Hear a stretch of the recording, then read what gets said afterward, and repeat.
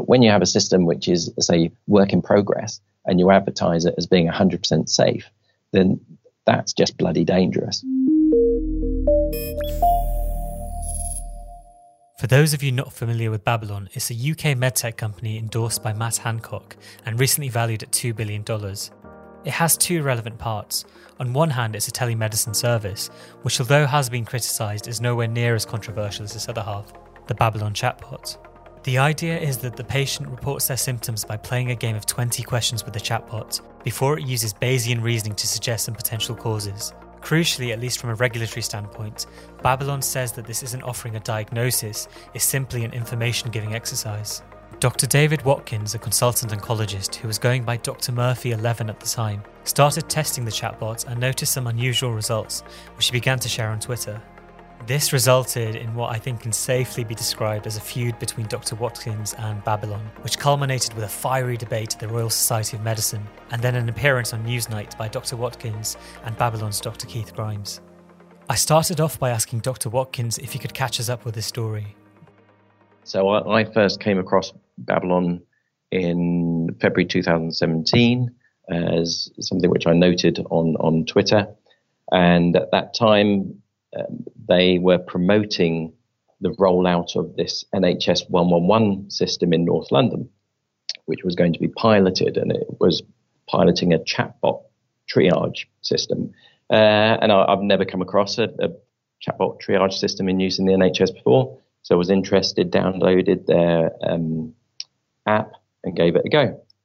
And right from the outset, I identified some very basic and fundamental flaws in their chatbot system. Some of the questions and responses which you would get from the chatbot were quite frankly absurd. And I noticed some safety concerns. So there was a scenario which I tried very early on relating to a patient presenting with classic symptoms of a heart attack, central chest pain, and the chatbot advised them to get a GP appointment sometime later that day. It didn't say to call for an ambulance or go to A&E. So at that time, I flagged those concerns to the CQC, to the Care Quality Commission, and I expected them to deal with the patient safety concerns. It also became apparent that Babylon were making some very bold claims with regards to the accuracy and safety of this chatbot. Around that time, they were claiming that it was 100% safe and as accurate and as fast as a nurse or doctor at providing triage advice. And over the course of the next 16 months or so, I continued to flag concerns and query the CQC with regards to what action they were taking, through to summer of 2018. And at that point, I got a response from the CQC saying, not our problem. And they didn't take any action to address the safety concerns, which was disappointing. At that same time, Babylon did another bold promotional event at the Royal College of Physicians. They had the chair of NHS England in attendance. At that event, they claimed that their chatbot was as good as a doctor at making diagnoses. The MHRA became involved at that time because the safety concerns were still there. So in terms of these flaws in the algorithms, they were just as dangerous in the summer of 2018 as they were in early 2017. So no action had been taken to address safety concerns, and Babylon would continue to make these bold claims. And so the MHRA got involved. Unfortunately, due to a variety of loopholes and limitations in the regulatory system, the MHRA have been largely ineffectual in addressing the safety concerns. They have been proactive. They have been engaging with me. And throughout 2018, 2019, I raised concerns through the MHRA. In particularly, I think I raised 25 queries in February 2019. And about 6 months later, in August 2019, I got responses back from the MHRA and retested the system again and found that the flaws were still there. So it was apparent that Babylon weren't taking the safety concerns seriously. The regulatory authorities either weren't taking them seriously from the CQC perspective or weren't able to take definitive action from the perspective of the MHRA. So it was at that point in August 2019, I decided that as an anonymous individual, I didn't really have a strong enough voice to air these concerns. So made a decision to go public, and then was invited to speak at an event at the Royal Society of Medicine in February of this year. And that linked into the piece which Newsnight covered on that same day in February. And here I am speaking to you now. What was Babylon's response to you raising the concerns? So that's one of the disappointing aspects of this, is that these concerns were raised in good faith and initially on Twitter to Babylon, and there was an absence of response over a period of a month or so. And that point, as I say, it was suggested that they should be raised with the CQC. And for a prolonged period of time, Babylon just did not engage. So between February 2017 and February 2018, June 2018, there's no engagement from Babylon to speak of. And when the concerns did come out in public, instead of saying, okay, yeah, no, we're aware of these issues, they've been flagged to us by the MHRA, we're addressing them, we're actioning them, we will make sure that we, do our best to ensure patient safety is paramount. They didn't. They attempted to discredit the person raising the concerns, and that was very disappointing. So that the concerns went public in a article in the Health Service Journal in June 2018, and that came about because I shared my correspondence with the CQC and MHRA with the Health Service Journal, and Babylon's public response was to suggest that it was an anonymous critic raising misleading or making misleading claims because of vested interests, none of which was true. That the actual incidents were raised in conjunction with the CQC and the MHRA. Can you talk to me a little bit more about the red flag issues and what kind of things you would put into the chatbot and what kind of results you would get? So the sort of persisting issues over the years have been, as a cardiac chest pain. Probably one of the best known ones was the panic attack. So quite often when you put chest pain into the chatbot, it would come up with this suggestion that you weren't having a heart attack, you were having a panic attack.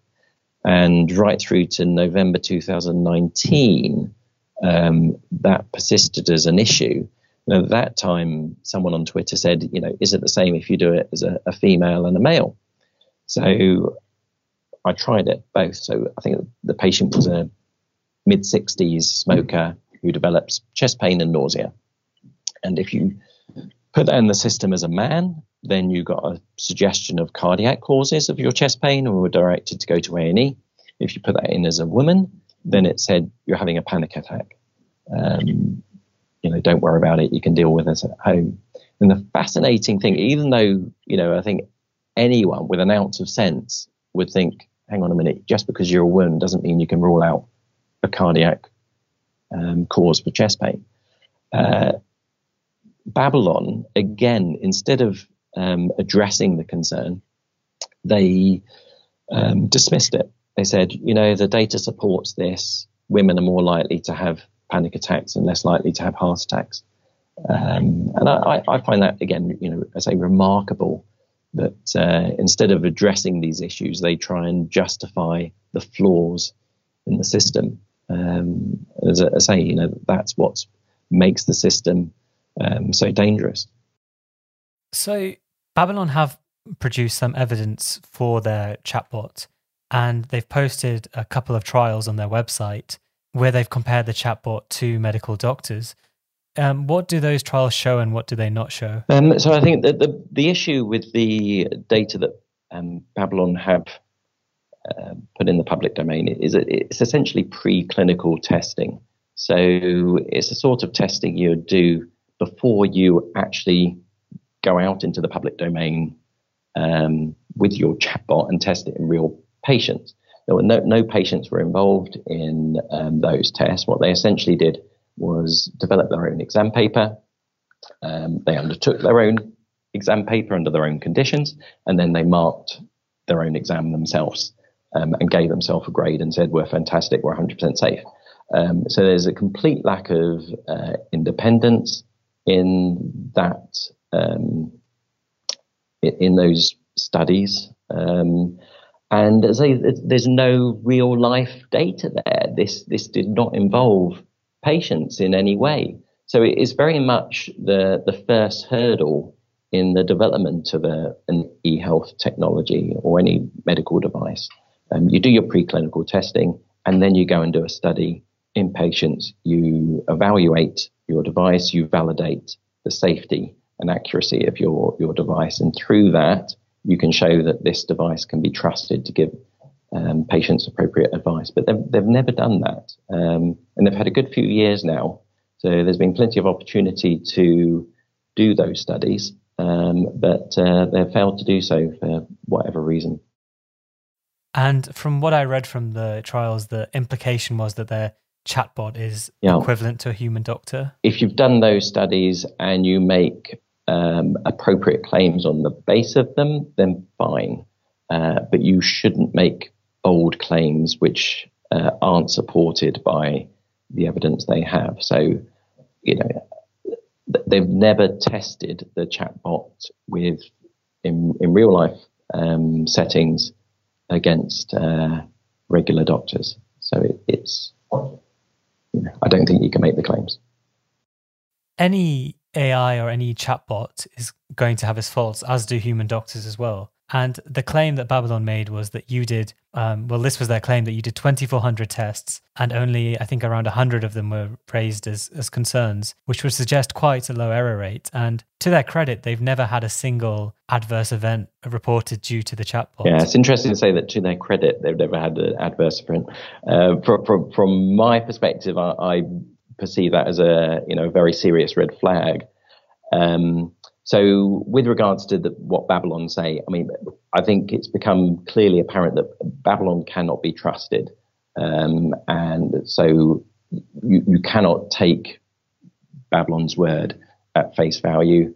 I can tell you from my perspective, there is nowhere near 2,400 tests undertaken of different triage scenarios. At different times, the chatbot has varied in its degree of accuracy and safety. But just for example, if you take so one of the concerns which I raised right at the beginning was this risk of a missed heart attack, where patients presenting with cardiac symptoms were not being advised to go to A&E, and the chatbot would either say it's a just heartburn or a panic attack and such like. So over the 3-year period, I flagged that on Twitter on 28 occasions. So 28 individual occasions over a 3-year period between 2017 and the beginning of this year. And throughout that period, Babylon failed to address that single flaw, that very basic fundamental flaw, which should have never existed in the first place. So one of the other claims Babylon made was that they fixed every issue almost immediately. And it's just not true. It just isn't true. With regards to the fact that they haven't reported any instance, so this is a chatbot which apparently is in use by 4 million people around the world. They claim that when patients interact with it, 40% of the time, patients simply rely on the advice of the chatbot and don't seek further medical guidance. And if that's the case, then there should be hundreds, thousands of instances being raised, because if you're treating that many people and providing that much medical advice, you get things wrong. No technology is 100% safe. So if they're not getting these reports, that means that they're not looking for them, they're not asking for them, or people aren't, for whatever reason, sending them to them. But it's quite apparent, if you're looking after that many people, you should be getting a hell of a lot of incident reports. If you go to any hospital or GP practice, they'll be flagging patient incidents on a weekly basis, a daily basis. So if they're not doing that, there is an issue with their vigilance. Yeah, and I mean, I hope you don't take this question badly, but I mean, what would you say to someone who compares your plight to that of the Luddites? I don't take that badly.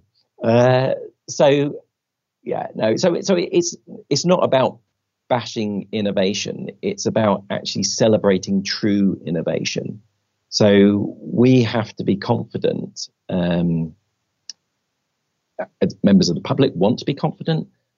Healthcare professionals, we want to be confident that technology is utilized on the basis of its value, its worth, its evidence, not on the basis of whether they're mates with Matt Hancock.